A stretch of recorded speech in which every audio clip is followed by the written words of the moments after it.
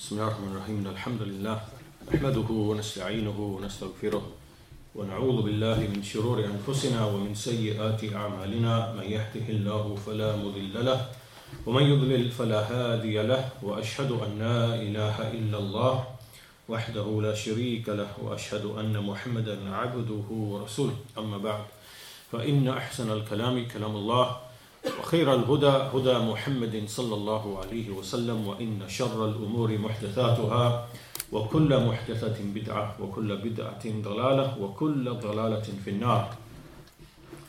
So today's lecture, today's topic, the next lecture in the book is connected to the previous topic. It has a connection. And the previous topic that we discussed 2 weeks ago was the view of many of the scholars regarding the Khawarij and making takfir of them, meaning considering the Khawarij to be disbelievers. And we looked at many of the evidences that this group of scholars present from the ahadith, from the texts, from the authentic sunnah of the Messenger of Allah sallallahu alaihi wasallam. And from those arguments or from those evidences was that, first of all, in no particular order, that the Messenger of Allah sallallahu alaihi wasallam described the Khawarij as sharrul khalqi wal khaliqa. Sharrul khalqi wal khaliqa. The most evil of the creatures or of the creation. And obviously you cannot describe someone to be from the most evil of the creation if they are Muslim. Right? So this is one line of argument. The other line of argument is that because the Khawarij made something lawful which Allah and His Messenger made unlawful, they made istihlal of the haram, which means to kill Muslims and to make lawful the taking of the blood of Muslims, to deem it halal to do so. This is another angle that the scholars considered the Khawarij, these scholars considered the Khawarij to be disbelievers. And also, the third reason or third angle is that those Khawarij which appeared in the time of Ali radiallahu anhu, they made takfir. They declared some or many of the companions to be disbelievers. And this itself is takdhib of Allah. Because Allah in the Quran, in many ayat of the Quran, and likewise the Messenger of Allah has spoken of the companions in general, but also specifically Uthman and Ali radiallahu anhuma and others, to be people of paradise.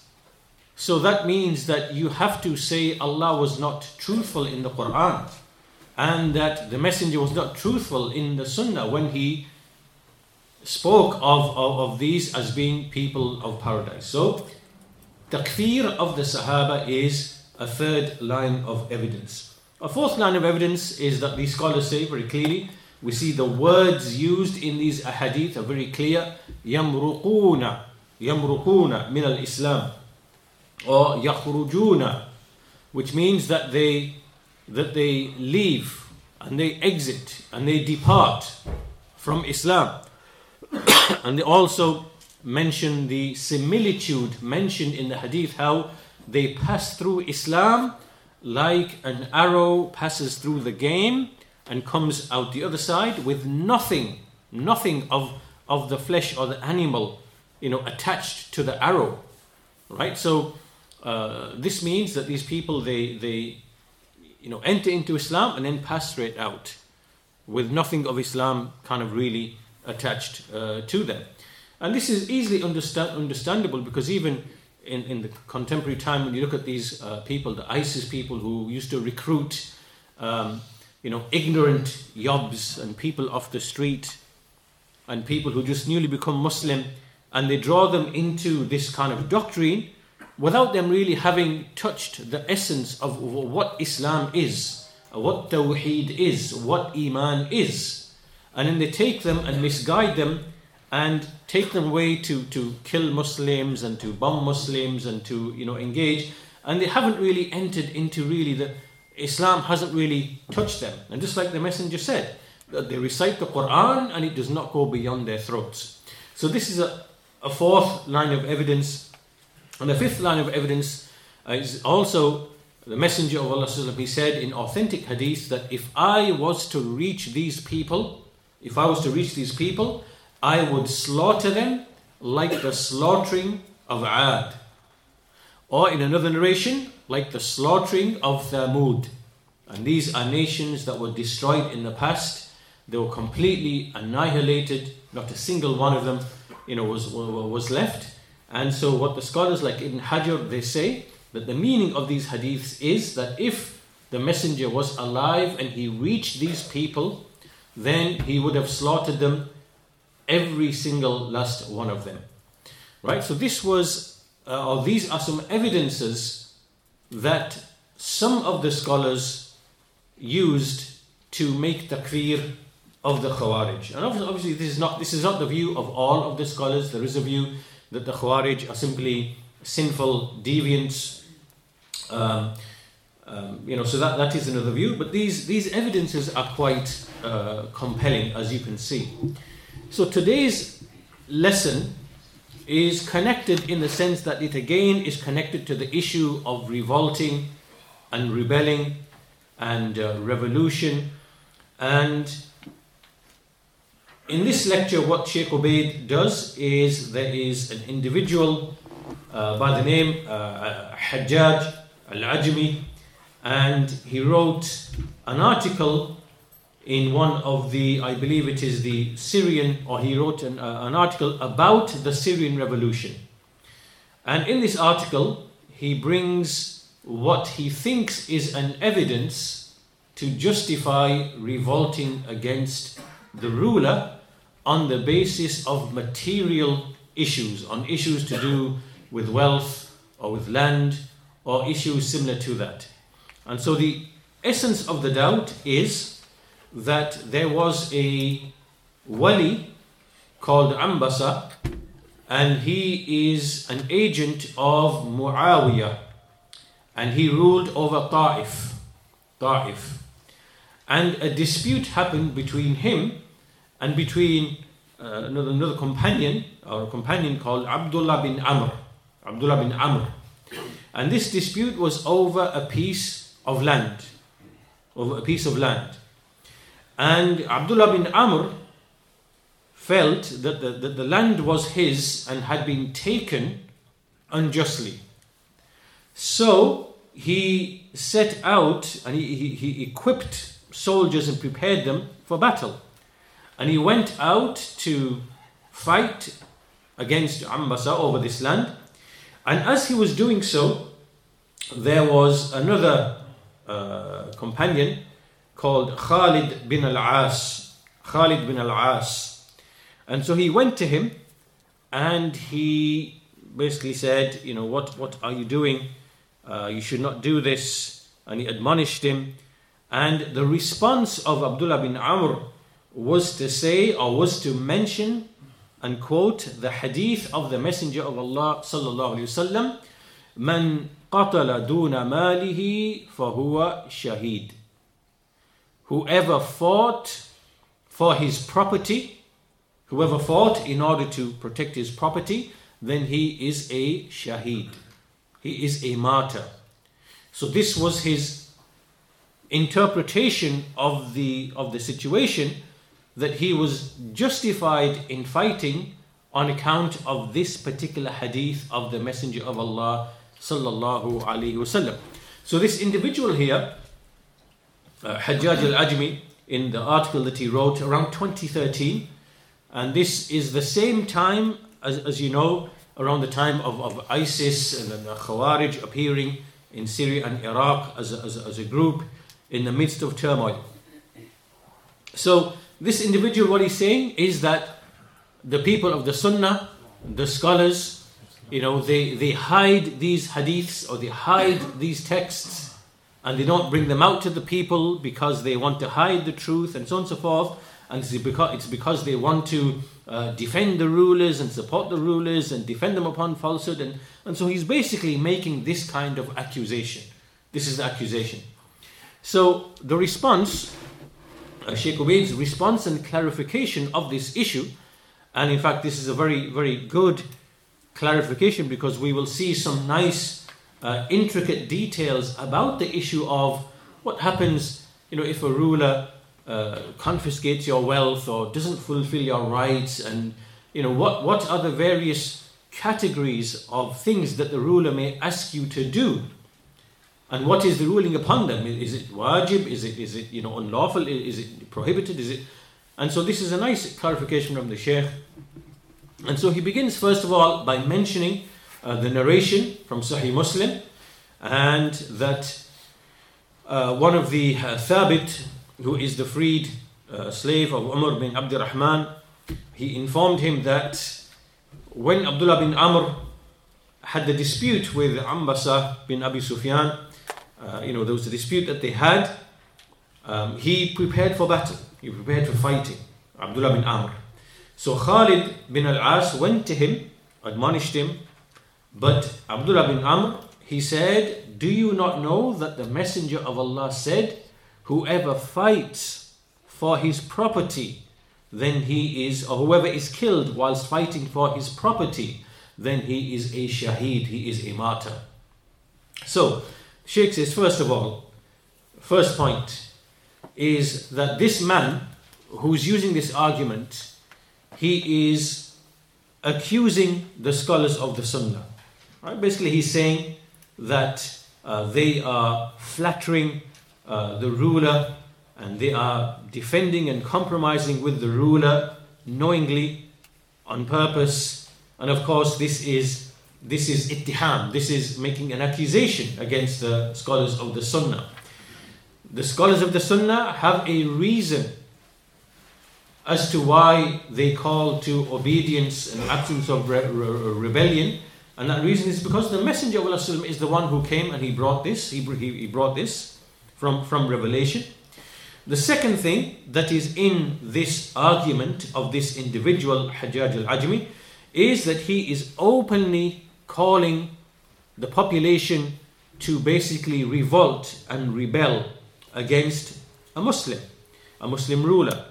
And this type of activity, as we know, is only engaged in by the Khawarij and the Qa'adiyya and those people who claim to have knowledge of the current affairs as they claim. This is their way. And so the first thing quoted by the Shaykh in refutation of this is the statement of Imam As-Sabuni rahimahullah in his book Aqidat al-Salaf wa Ashab al-Hadith. He says, وَعَلَامَاتُ الْبِدَعِ عَلَى أَهْلِهَا ظَاهِرَةٌ بَاضِيَةٌ. The signs and the evidences of innovation upon their people are very clear and very apparent. And the most clear sign of theirs is that they have intense hatred towards those who convey and carry the reports from the Prophet sallallahu alaihi wasallam. And they belittle them, and they label them with titles such as Hashawiyya, the worthless ones, the lowly ones, Jahala, the ignoramuses, Zahiriyya, the literalists, Mushabbiha, the ones who liken Allah to His creation. And this is because such people, they believe that the reports of the Messenger of Allah sallallahu alaihi wasallam are devoid of knowledge.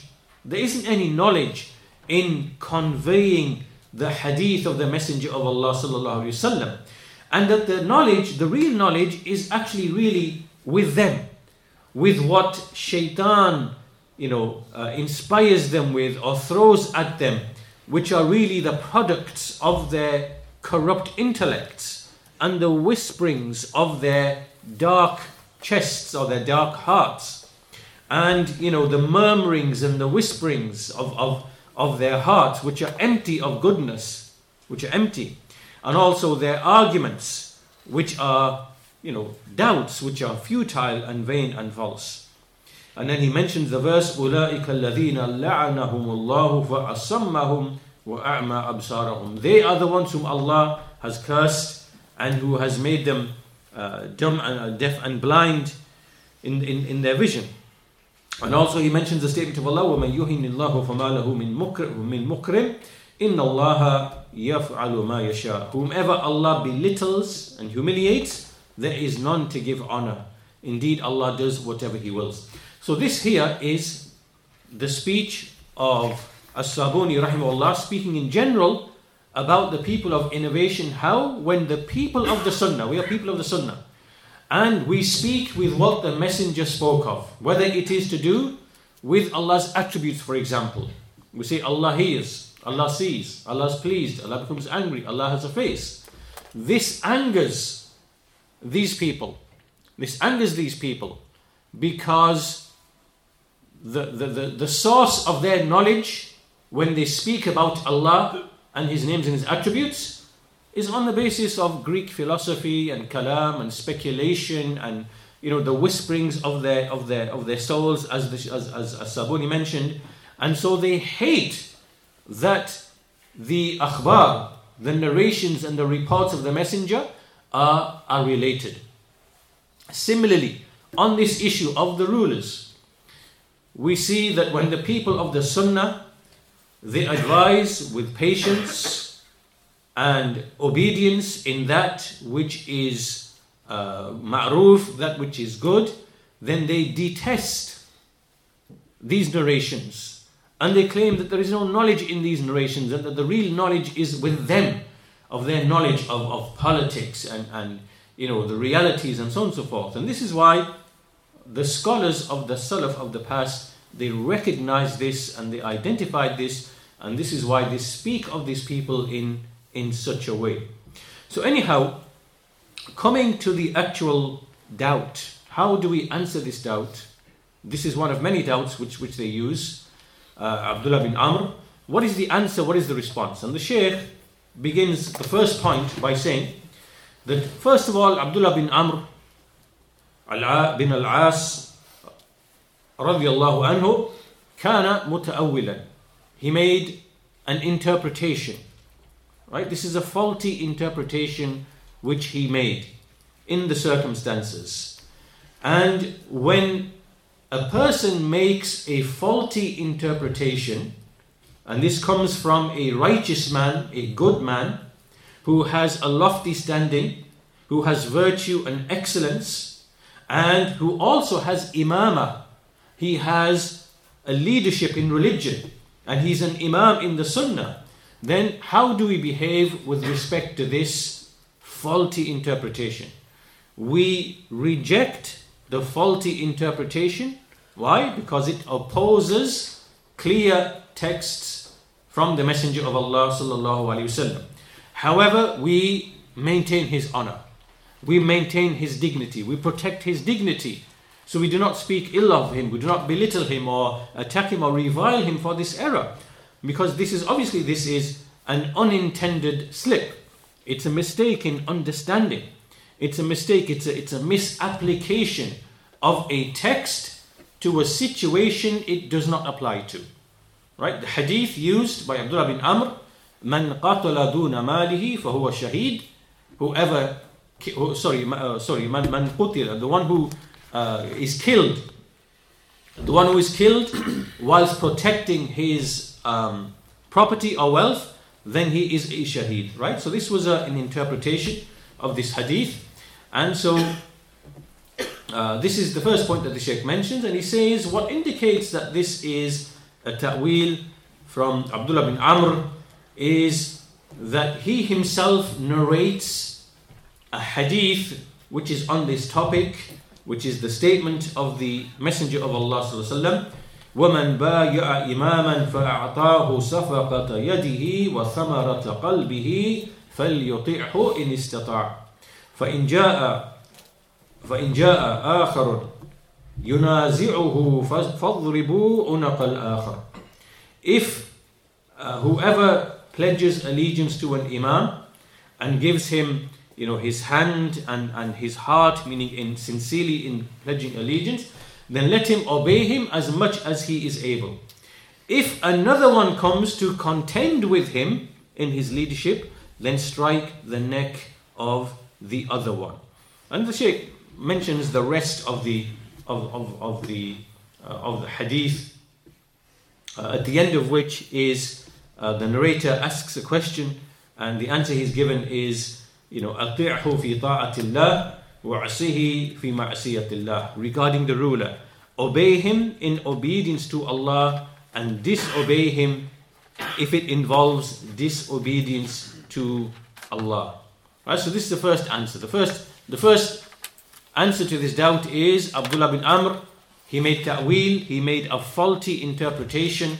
He came across a text which he thought justified him fighting against the Waliul Amr because it was an issue to do with wealth that had been taken unjustly. And so he used this hadith, whoever is killed whilst fighting for his property or defending his property, then he is a martyr. The second point is that the person whom Abdullah bin Amr went to fight was not the actual Khalifa. He's not the actual Khalifa. He's not the ruler of the Muslims. Because the ruler of the Muslims in that time is actually Muawiyah bin Abi Sufyan. And this individual that he went to fight was simply just a kind of a delegate or an agent or a representative. And it's for this reason that Abdullah bin Amr deemed it permissible to fight in order to protect his property.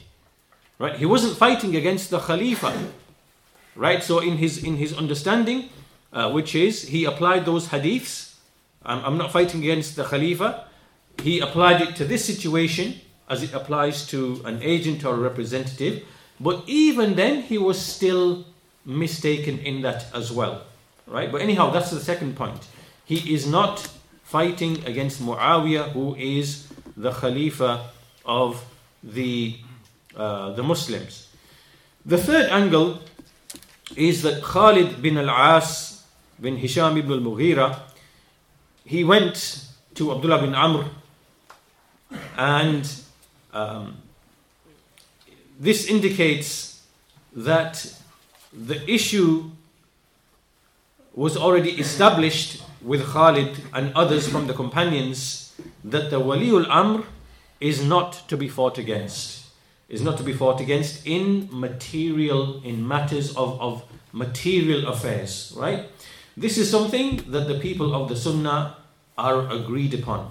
Imam Ahmad said in Usul Sunnah, وَلَا يَحِلُّ قتال السلطان ولا الخروج عليه لأحد من الناس ومن فعل ذلك فهو مبتدئ على غير السنة. It is not lawful to fight against the ruler and nor to revolt against him for any of the people. Whoever does that, then he is an innovator upon other than the Sunnah. Meaning that obviously by the time of Imam Ahmad and before him as well, this matter had become firmly established and settled. After the various tribulations which happened amongst the companions and thereafter, because it is possible that some of the companions, they made a faulty interpretation due to not having all of the texts, or maybe not returning back to the more senior and the greater in understanding. However, after a time when the narrations were brought together, this issue became very clear and very apparent that this is what the Sunnah has come with. Al-Barbahari rahimahullah, he also said, وَلَا يَحِلُّ قِتَالُ السُّلْطَانِ وَلَا الْخُرُوجِ عَلَيْهِمْ وَإِنْ جَارُوا. It is not lawful to fight against the ruler nor to rebel against him, even if they were to be tyrannical. And this is due to the statement of the Messenger of Allah sallallahu alaihi wasallam, لِأَبِي ذَرْ, to Abu Dhar, إِصْبِرْ وَإِنْ كَانَ عَبْدًا حَبَشِيًّا. Be patient, even if it is an Abyssinian slave. And so also what he said to the Ansar, إِصْبِرُوا حَتَّى تَلْقَوْنِي عَلَى الْحَوْضِ. Be patient until you meet me at the Hawd, meaning till you die and you are resurrected and you meet me at the Hawd, the drinking pool on Yawm al-Qiyamah. So it is not from the way of the people of the Sunnah to fight against the ruler on account of material matters to do with taking wealth and being unjust and not fulfilling rights. Why? Because in this lies the corruption and the destruction of the religion and of the worldly affairs together. The fourth point, the fourth angle the Shaykh mentions is that the Shaykh then goes on to bring 3 hadiths as evidence. 3 hadiths as evidence for this particular view of the people of the Sunnah. The first hadith is the hadith in Sahih Muslim from Abdullah radiallahu anhu, who said that the Messenger of Allah, he said, إِنَّهَا سَتَكُونُ بَعْدِي أَثَرَةٌ وَأُمُورٌ تُنْكِرُونَهَا. Indeed, there is going to be after me athara. What does this word mean? It means that the rulers are going to look after their own interests, and they won't look after your interests, right? And they will bring wealth or draw wealth into themselves, and they won't look after you. They will prefer themselves over you, right? This is going to happen. The Messenger is telling his companions, this is going to happen. And there will be umurun tunkirunaha. There will be affairs that you will reject or you will dislike. And so the companion said, Ya Rasulullah, كيف تأمر من أدرك منا ذلك? How would you advise those amongst us who will reach that? So he said, تؤدون الحق الذي عليكم وتسألون الله الذي لكم. That you fulfill the right that is upon you. So you fulfill your duty to the ruler, meaning obey him in that which is good, and you ask Allah for the right which is due to you. Ask it from Allah. So Shaykh al-Islam Ibn Taymiyyah rahimahullah, he quotes this hadith and he has commentary upon this hadith. ستكون بعدي أثرة وأمور تنكرونها قالوا فما تأمرنا يا رسول الله قال أدوا إليهم حقهم وصلوا الله حقكم. Fulfill your right towards them and ask Allah for your right which is due to you from them. So the Shaykh says, Shaykh al-Islam Ibn Taymiyyah, these hadiths which are similar to these hadiths, authentic hadiths, he commanded them alongside mentioning their oppression. He commanded them to have patience and to give them their rights, and that the one who is madhloom, the one who is oppressed, that he asks his right from Allah. And he did not give permission to the one who is oppressed, to, the one who's been transgressed against, to fight the one who transgressed against him in the likes of these types of circumstances, right? In which fighting is a fitna. In the same way, for example, what Ibn Taymiyyah is saying here, that the Messenger of Allah actually did give us permission to fight in certain situations. And this is, for example, when a sa'il, he comes to you, an intruder comes to your house, a robber, a burglar, they come to your area and they're attacking houses, they are looting. You have every right in this situation to fight and to defend yourself and to kill if necessary, right? Because the Messenger has clearly given us that permission. That's what the meaning of the hadith is. The meaning that was mentioned of the hadith, mentioned or used by Abdullah bin Amr, whoever is killed whilst protecting his property and his wealth, then he is a martyr. This is what it applies to. So any situation like this, where someone comes to your house, a thief, a robber, a burglar, or there's an attack on the area and people are coming, you have every right now to defend yourself. However, in this situation to do with the ruler who is not fulfilling your rights and who's taking land or property from you without due right, and in this situation you are prohibited from fighting, because this fighting now is a fighting of fitna. It leads to evil and tribulation. And so Ibn Taymiyyah mentions the hadith, حيث قال من قتل دون ماله فهو شهيد ومن قتل دون دينه فهو شهيد. Whoever is killed whilst defending his property and wealth is a martyr. Whoever is killed on account of his religion, then he is a martyr. And he says, on the basis of this hadith, fighting against thieves, robbers, this is not qitalu fitna. This is not the fighting of tribulation, because all of the people, there's no kind of general harm that comes to other than the oppressor. When you fight against the thief, when you fight against the burglar, there's no other harm that's going to come to anybody else. It's you, the thief, the burglar, the intruders, the ones who are attacking. It's just you and them. And as for fighting the rulers and the leaders, then within this is a general type of evil which will then engulf, or which can engulf, the rest of the society. And this evil that happens is greater than the original oppression that they were doing upon the population. And therefore, what is فَالْمَشْرُوعُ, that which is legislated in these types of circumstances, is to have sabr. Right? So this is one very clear, explicit hadith from the Messenger of Allah. And this is a way of the people of Iman, the people of Tawheed, the people of Sunnah. It is Istislam. It is submission to the text. Right? There's no intellect, there's no reason, there's no, along with that, once the text is clear, a believer, he submits humbly to that. Second hadith, which is also very powerful, is the hadith of Hudhayfa radiallahu anhu. And he said, قلت يا رسول الله إنا كنا في جاهلية وشر فجاء الله بخير فنحن فيه فهل من وراء هذا الخير شر. Hudhayfa said, O Messenger of Allah, we used to be in the days of ignorance and evil. Allah brought this goodness to us, meaning Islam. And so we now are in this goodness. Is there any evil beyond this goodness? And so the Messenger said, Na'am, yes. And Hudhayfa said, is there any evil, or is there any goodness after that? The Messenger said, Na'am, yes there is. Then he said, is there any evil after that goodness? And the Messenger said, Na'am, yes, وَفِيهِ دَخَلٍ.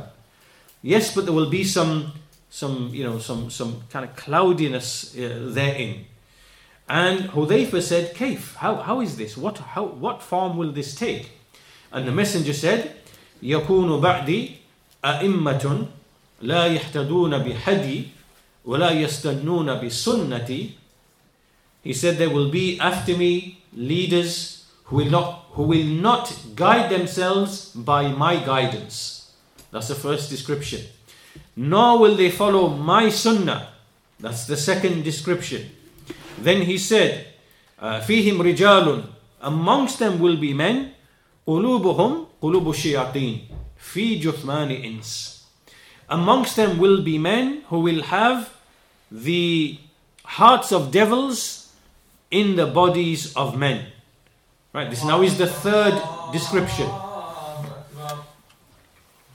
Allahu Akbar, Allahu Akbar. Ashhadu an la ilaha illallah.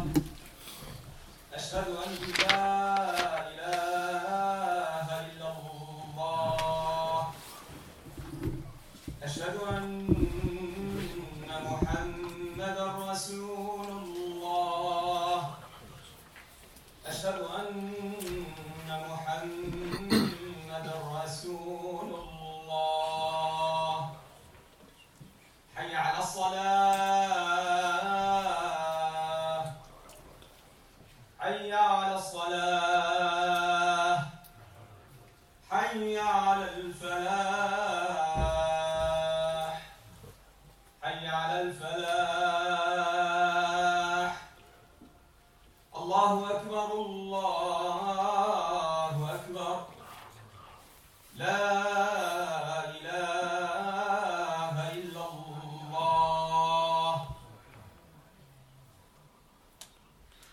So this now is the third description.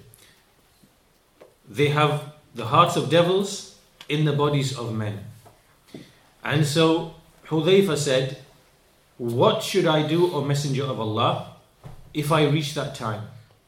And so he said, تسمع وتطيع للأمير وإن ضرب ظهرك وأخذ مالك. He said you should hear and obey the Amir, who's just been described as not following his guidance, not following his sunnah, and having the hearts of devils in the bodies of men. He said, hear and obey even if your back is struck and your wealth is taken. فَاسْمَعْ وَأَطِيعْ. Then hear and obey. And this hadith is very, very clear and very apparent. And Al-Qurtubi, rahimullah, he said in Al-Mufhim, he said that obedience to the umara, to the leaders, is obligatory, even if وَإِنِ اسْتَأْثَرُوا بِالْأَمْوَالِ, that even if they gave preference to themselves and they hoarded wealth and they didn't look after the interests of the people, but they were just concerned about themselves and acquiring wealth and acquiring, riches and so on and so forth, to the detriment of the people. So he said, Al-Qurtubi says, rather he said even more severe than that, because he said to Hudhayfa, فَاسْمَعْ وَأَطِيعْ وَإِنْ ضُرِبَ ظَهْرُكَ وَأُخِذَ مَالُكَ. Meaning not only just preferring themselves with wealth, but even going beyond that and actually striking an individual, beating an individual and confiscating his wealth. He also said, this is Al-Qurtubi, he said, hear and obey, even if your back is struck and your wealth is taken.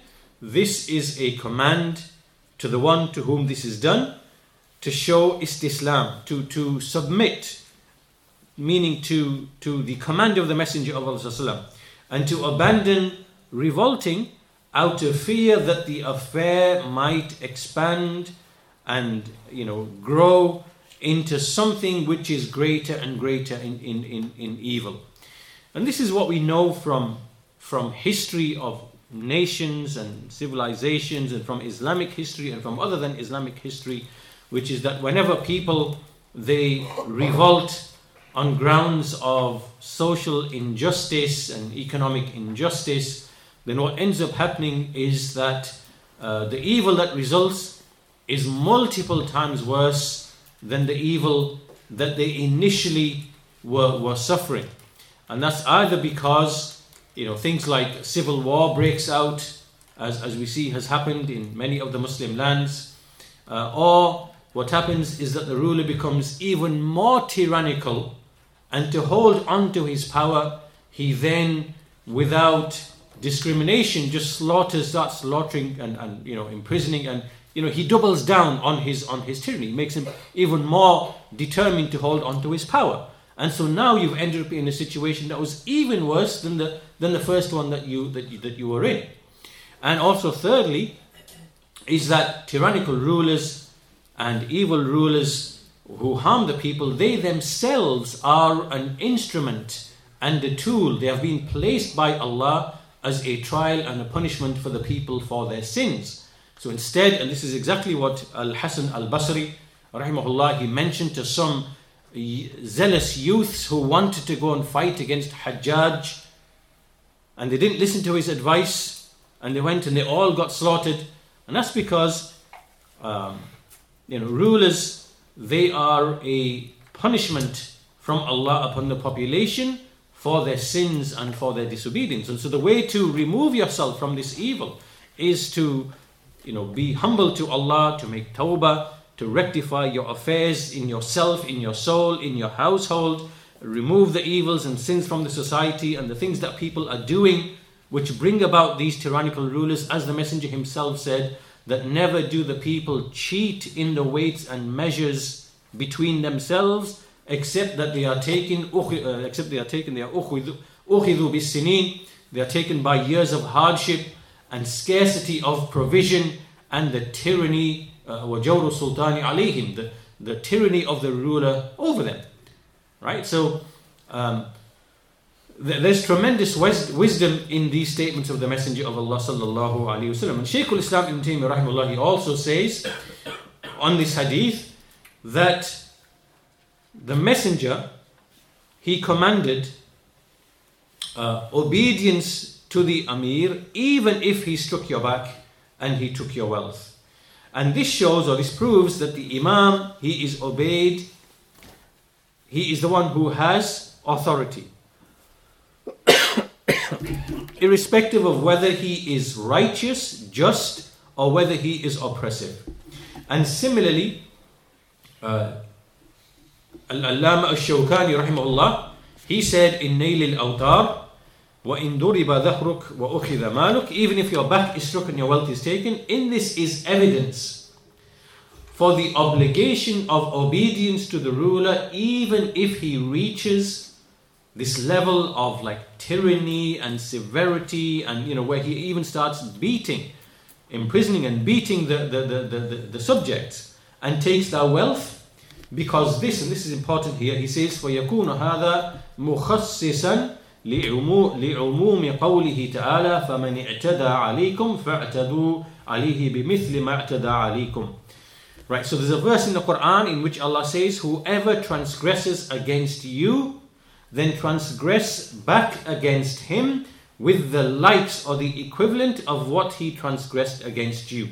Right, so this ayah is a proof, along with the other hadith, whoever is killed while protecting his wealth is a martyr. So if a robber or a thief or a burglar or some outbreak of fighting happens and it spills over into your house or your neighborhood and people start fighting and killing you, you have the right now to defend, and you can use the same amount of violence or fighting or transgression that they're using against you.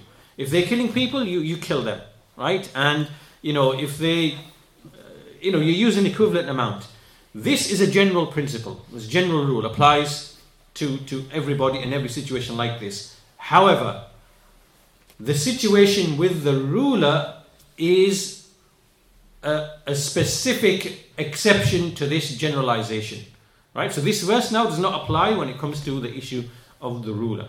And also he mentions another verse, وَجَزَاءُ سَيِّئَةٍ سَيِّئَةٌ مِثْلُهَا. The recompense for an evil is an evil of its like. Right? The recompense of an evil is an evil of its like.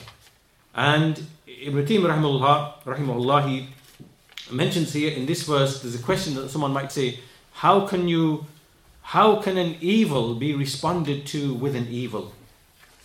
If you think about the verse, وَجَزَاءُ سَيِّئَةٍ سَيِّئَةٌ مِثْلُهَا.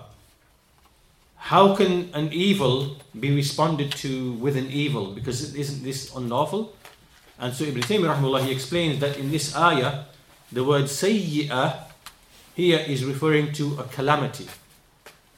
Because the word sayyi'ah can mean evil as in something which is evil and prohibited and disobedience, but it also means like a sayyi'ah, meaning some calamity that befalls you. So if someone comes and brings a calamity upon you, a sayyi'ah, like a thief or a burglar, and comes and attacks your house, then the recompense is a sayyi'ah of its like. Then you fight back against him and you bring the like evil to him, which means either injury if he's trying to injure you, or death if he's trying to kill you. Right? And this is the meaning of this ayah. Also, Siddiq Hassan Khan rahimahullah, he said in his tafsir something similar, that they are to be given their rights even if they prohibit you your rights. If they prevent your rights, you are still to give them their rights, as occurs in the hadith, أَعْطُوهُمْ الَّذِي لَهُمْ وَاسْأَلُوا اللَّهَ الَّذِي لَكُمْ. Give them what is due to them and ask Allah what is due to you.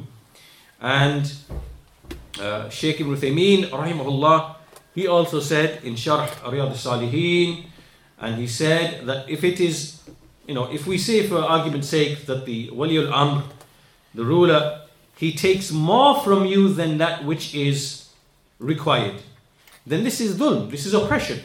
And it is not lawful for the ruler to do that. But as for the person of the wealth which is being taken, then he must still show hearing and obedience due to the statement of the Prophet ﷺ, Isma' wa ati' wa in duriba dhahruk wa ukhidha maluk.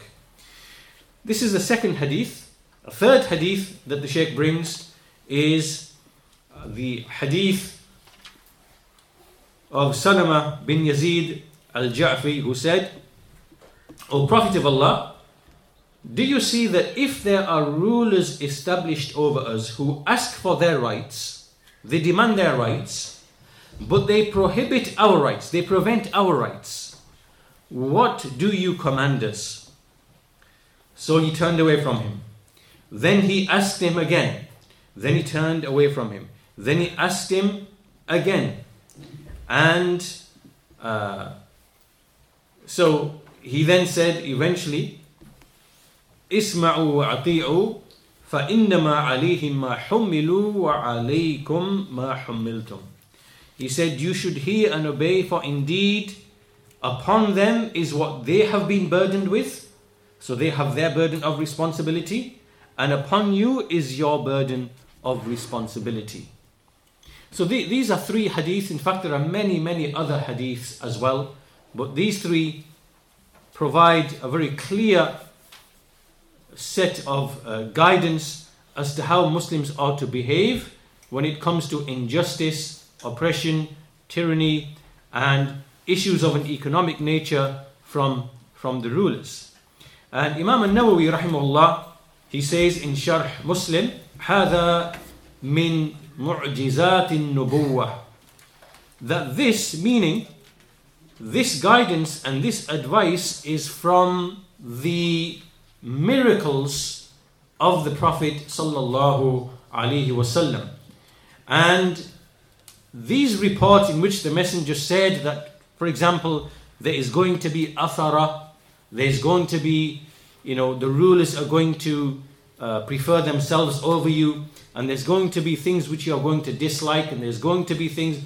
This is from the evidences of the nubuwwah, the prophethood of Muhammad sallallahu alaihi wasallam, because these things are not possible, this guidance and this knowledge and this information about what is to happen in the ummah, and even this guidance itself, because if you look in all of the nations throughout history, and even today, you see that this idea of, if the ruler is tyrannical, if he takes your wealth, if he hoards the wealth himself, so he's a millionaire and he's this and whatever, and you are just so, that, it is a must to rebel and to revolt, because this is social justice. A person's mind and intellect would think that this would be the most correct and the most just to do, to simply remove the ruler and to, replace the ruler. And a person would think that if the Messenger of Allah was not a genuine prophet, and he looked at the nations and he saw this is what the nations are doing, then he would have said the same thing. He would have said the same thing. That if the ruler is tyrannical, whatever, then rebel, kill him, fight him, whatever. But we see, contrary to that the Messenger of Allah, he prohibited that when it comes to issues of wealth and injustice and things of that nature. He did make an exception, as we shall see, as the Shaykh goes on to mention shortly, inshallah, which is in the case where the ruler becomes a disbeliever with clear disbelief. So before we go to that, there's a statement from Imam al-Ajuri rahimahullah, and he says that someone might say regarding the statement of Umar bin al-Khattab, that if there's the statement of Umar, who said to Abu Umayyah, he said, I do not know that you might not meet me again after this year, but take this advice, hear and obey.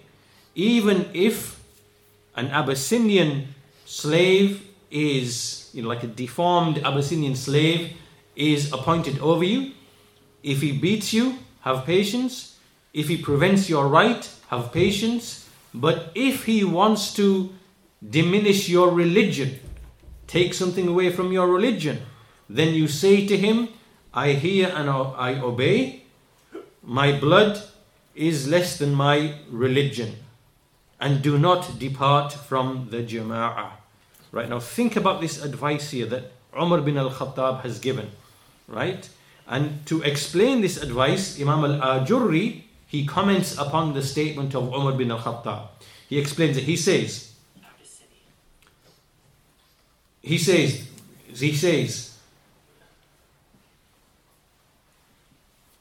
that this meaning contained in the statement of Umar is, and Allah knows best, is whoever commands you, whether he's an Arab or other than an Arab, whether he's black, whether he's white, whether he is a foreigner, like a non-Arab, then obey him in whatever is not disobedience to Allah. Obey him in whatever is not disobedience to Allah. And if he prevents you from a right that you have, he doesn't give you a right that you have upon him, or he beats you out of injustice and oppression, oppressing you, or he violates your honor, violates your honor, or he takes your wealth, then do not allow this to revolt against him with the sword. Right? None of these things justify you going out with the sword to fight against him. Nor go along with a Khariji, nor go with anybody else. So if anybody else does it, don't join him either. So don't do it yourself, nor join other people if they happen to go out, form a group and go fight against him. You don't join them either. Nor should you incite people to revolt against him either, right? So you don't revolt, you don't join anyone else who revolts, nor do you incite others to revolt. However, have patience upon him, and if he calls you into something in which there is, it takes away from your religion, from this angle. For example, he might say to you, I command you to go and kill someone who does not deserve to be killed, or to injure and to, sever the limb of someone who does not deserve that in the Sharia, right? Or to beat someone who does not deserve to be beaten, or to take the wealth of someone whose wealth is not deserved to be taken, or any type of kind of oppression which is not lawful, then there is nothing else for you to say except, it's not for you to obey him. And if he says to you, if you do not do what I command you, then I will kill you or I will beat you, then you say, Dami duna dini. Dami duna dini. He said, my blood is less than my religion. So meaning, take my blood, but my religion means more to you, and I'm not going to obey you. Right? So this is the meaning of the statement of Umar bin al-Khattab radiyallahu anhu.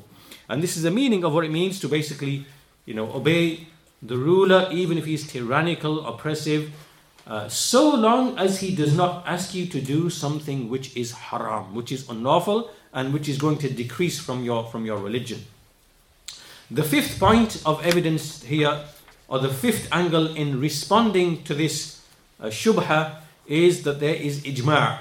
There's a consensus on this issue, quoted by Ibn al-Mundhir, as mentioned by Ibn Hajar in Fath al-Bari. He said, وَالَّذِي عَلِيهِ أَهْلُ الْعِلْمِ أَنَّ لِلرَّجُلِ أَنْ يَدْفَعْ عَمَّا ذُكِرْ إِذَا أُرِيدَ ظُلْمًا بِغَيْرِ تَفْصِيلٍ إِلَّا أَنَّ كُلَّ مَنْ يُحْفَظْ عَنْهُ مِنْ عُلَمَاءِ الْحَدِيثِ كالمجمعين على استثناء السلطان للآثار الواردة بالأمر بالصبر على جوره وترك القيام عليه. Basically, the meaning of this is that what the people of knowledge are upon is that a man can repel from himself any type of oppression or anything that comes to him, like we mentioned. However, all of those from the scholars of hadith from whom knowledge is preserved, they are as if united that the issue of the ruler is an exception to that. Why? Because of all of those other commands that command with patience upon his tyranny and not, standing against him. Finally, the sixth of the 7 points is that the Shaykh says the Prophet ﷺ did not give permission to fight except in one, which is where we see clear manifest kufr ma'ana fihi min Allahi burhan, where we have clear evidence from Allah subhanahu wa ta'ala. And other than that, he did not grant permission to fight. And obviously this is mentioned in the Sunnah. And point number 7 is that the scholars have distinguished between when the ruler commands you to disobedience, in which case there is no obedience, and when he takes your right from you, whether by a faulty interpretation or by a reason not found in the Sharia, then in that case you must have a sabr upon that. Okay, so once all of that is clear, we'll just move and kind of finish off very quickly, inshallah. The Shaykh goes on to mention that there are 4 things that the ruler can command you with. And this is based upon the hadith, or he's commenting upon the hadith, أَلَا مَنْ وَلِيَ عَلَيْهِ وَالْ فَرَآهُ يَأْتِي شَيْئًا مِنْ مَعْصِيَةِ اللَّهِ فَلْيَكْرَهْ مَا يَأْتِي وَلَا يَنْزِعَنَّ يَدًا مِنْ طَاعَةٍ. Whoever has a ruler appointed over him and he sees something of the disobedience of Allah, let him hate that which he brings, but do not let him remove the hand of obedience. So the Shaykh says that what the ruler may command can be in various categories. The first category is that what he commands is from obedience to Allah, such as building a masjid, or making the way to build towns and cities, construction and things of that nature. These are righteous actions. So if the ruler puts down the command, whatever, then it's obligatory to obey him in that, because this itself is from obedience to Allah subhanahu wa ta'ala. This is the first category. That which in itself is nafi', is beneficial, and it is obedience to Allah. The second is that it is something which is makruh, it is disliked. So here now, this is the ijtihad of the ruler, and he is still obeyed in this, because this is from the matter of the ijtihad of the ruler, and the greater benefit is in obeying him in this particular issue. The third category is where he commands with the ma'siyah, with that which is actual disobedience, or he prohibits you from performing an obligation. So in this, he's not to be obeyed at all. He's not to be obeyed at all. And this would be, for example, if he said, I prohibit people praying in the mosques, because when people go and pray in the mosques, there's congestion. People are getting in the cars and they are walking, and there's congestion. And this congestion is, for example, it's harming the people who trade. It's harming the economy, right? So look at this reasoning. He's thinking of an interest which is to do with an economic interest, which might be beneficial to the society, but at the expense of an obligation from the obligations of Allah. So now in this situation, should the ruler be obeyed in this situation? And the answer is no. He cannot be obeyed, because he's prohibiting you from an obligation. What now if he put the police or the army on the streets to stop you from doing so? What now? What happens now? What happens now? And so in this situation, the Shaykh says, لا يكلف الله نفسا إلا وسعها. Allah does not place a burden upon a soul more than it can bear. So here in this situation, if you are being forced not to attend the masjid, then you pray in your home, and there's no blame upon you, because Allah does not put a burden upon you more than what you can bear. Right? So see the wisdom behind all of this. And finally, fourthly, that he commands something which is mubah in itself, which is permissible. So in this case, or he prohibits something which is mubah. Right? It is simply a permitted matter. There's no ruling in the Sharia, it's wajib or it's prohibited, unlawful. So in this case, you obey the ruler. It becomes necessary to obey the rule. Why? Because for you to leave this permissible thing, or for you to do this permissible thing, it doesn't harm you either way. to abandon what is mubah is not a sin. Right? It's not obligatory to do so. So in this case, you simply obey the ruler in his ijtihad based upon the general text or the general hadiths in this, in this regard. So this brings us to an end of the topic. And again, you see, this is one of the great and mighty subjects which is found in the books of creed, because the connections to this topic to the welfare of Allah's servants and to their lives and their blood and their livelihood and the stability in the society, it's a tremendous issue. And this is why from the most distinguishing signs of the people of the Sunnah is that they speak with the likes of these hadith, despite the fact that people from every direction will be accusing them of being, like you hear all these claims that are being made, that they defend the evil rulers and they defend the tawaghit and they call to this and they call to that, whatever. We say no, we follow what the Messenger of Allah, he commanded us. We do not agree with the evils, because we, as the Messenger, as you saw in the hadith itself, let him hate that which he sees in his heart. Right? You hate it, what is in your heart, but you still give hearing and obedience. Right? So these claims that people make about, you are cementing the thrones of the tyrants, and you are justifying the evil, and you're justifying the sin. No, we don't. We detest it, and we hate it, and we dislike it for the sake of Allah subhanahu wa ta'ala. But our emotions and our feelings and our opinions are controlled and regulated by the Sunnah. And that's the difference between us and the people of innovation and misguidance. And by doing so, we prevent greater hardships, greater calamities, greater tribulations happening in societies. And this is what as we said, as Shaykh al-Islam ibn Taymiyyah mentions often, that never ever in the history of Islam has anyone revolted against an evil that he saw, except that the evil that resulted was multiple times more than the one he initially tried to prevent. Right? And this, and so this is the case in Islamic history, and even it's a case even in, if you want to go through European history or whatever history, you find that this is always the case, right? Because whenever there is instability and turmoil and civil strife, there are always interests, powerful interests, who try to use that situation to their own advantage and to then oppress the people even more. And this is, European history is replete with this kind of occurrence.